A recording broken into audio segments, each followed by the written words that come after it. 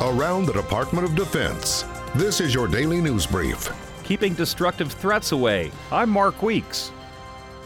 Defense Department officials testified before the House Armed Services Committee that the lethality of the U.S. military depends on its ability to deter, prevent, protect against, mitigate, respond to, and recover from chemical, biological, radiological, or nuclear weapons and their effects. The Defense Department says these weapons of mass destruction pose uniquely destructive threats and can empower a small group of actors with destructive potential. Keeping the threat away from the homeland is a key mission for the U.S. military, and officials said the steps the DoD is taking include nuclear physical security, WMD defense efforts, strengthening partnerships, destruction of chemical weapons stockpiles, and monitoring WMD threats.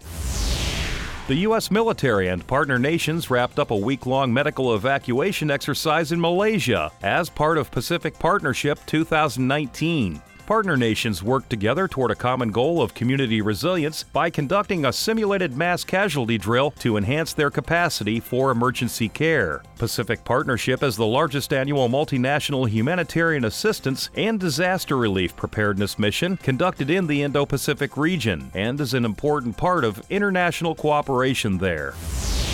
Every year, April 5th is celebrated as National Go for Broke Day, a day derived from a saying that's known to mean wager everything. That's the motto of one of the most decorated units in U.S. military history, the Army's 442nd Regimental Combat Team, a segregated World War II unit made up entirely of Americans of Japanese ancestry. During the war, the 442nd helped to drive the Germans out of northern Italy. The unit received 7 Presidential Unit citations, and its soldiers were awarded 18,000 decorations. But that came with a price. The units lost 650 men, with more than 3,700 wounded in action and 67 declared missing in action. The significance of April 5th honors the first Medal of Honor recipient from this regiment, who was killed in action near Saravazza, Italy in 1945. That's your DoD News Brief. I'm Mark Weeks. You can find more stories about your military at defense.gov and by using hashtag KnowYourMil.